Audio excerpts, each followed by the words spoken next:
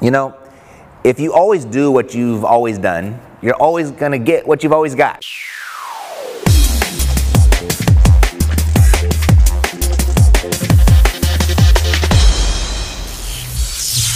It's time for Financial Freedom Friday with Matt Theriault. Nothing new here, right? Nothing groundbreaking. You've heard that before, countless times even.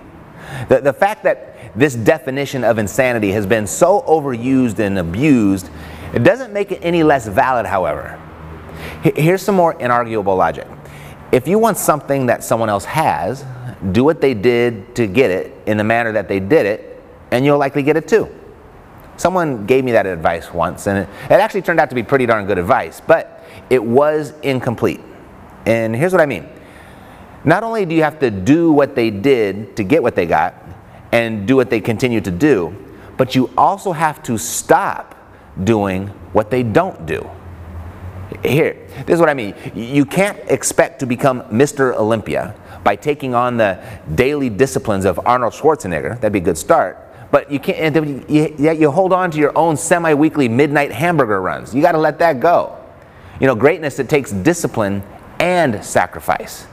Discipline around new habits and sacrifice around giving up what you want now for what you want most. So you can remain insane or you can go for great. Choose. It's the epic way.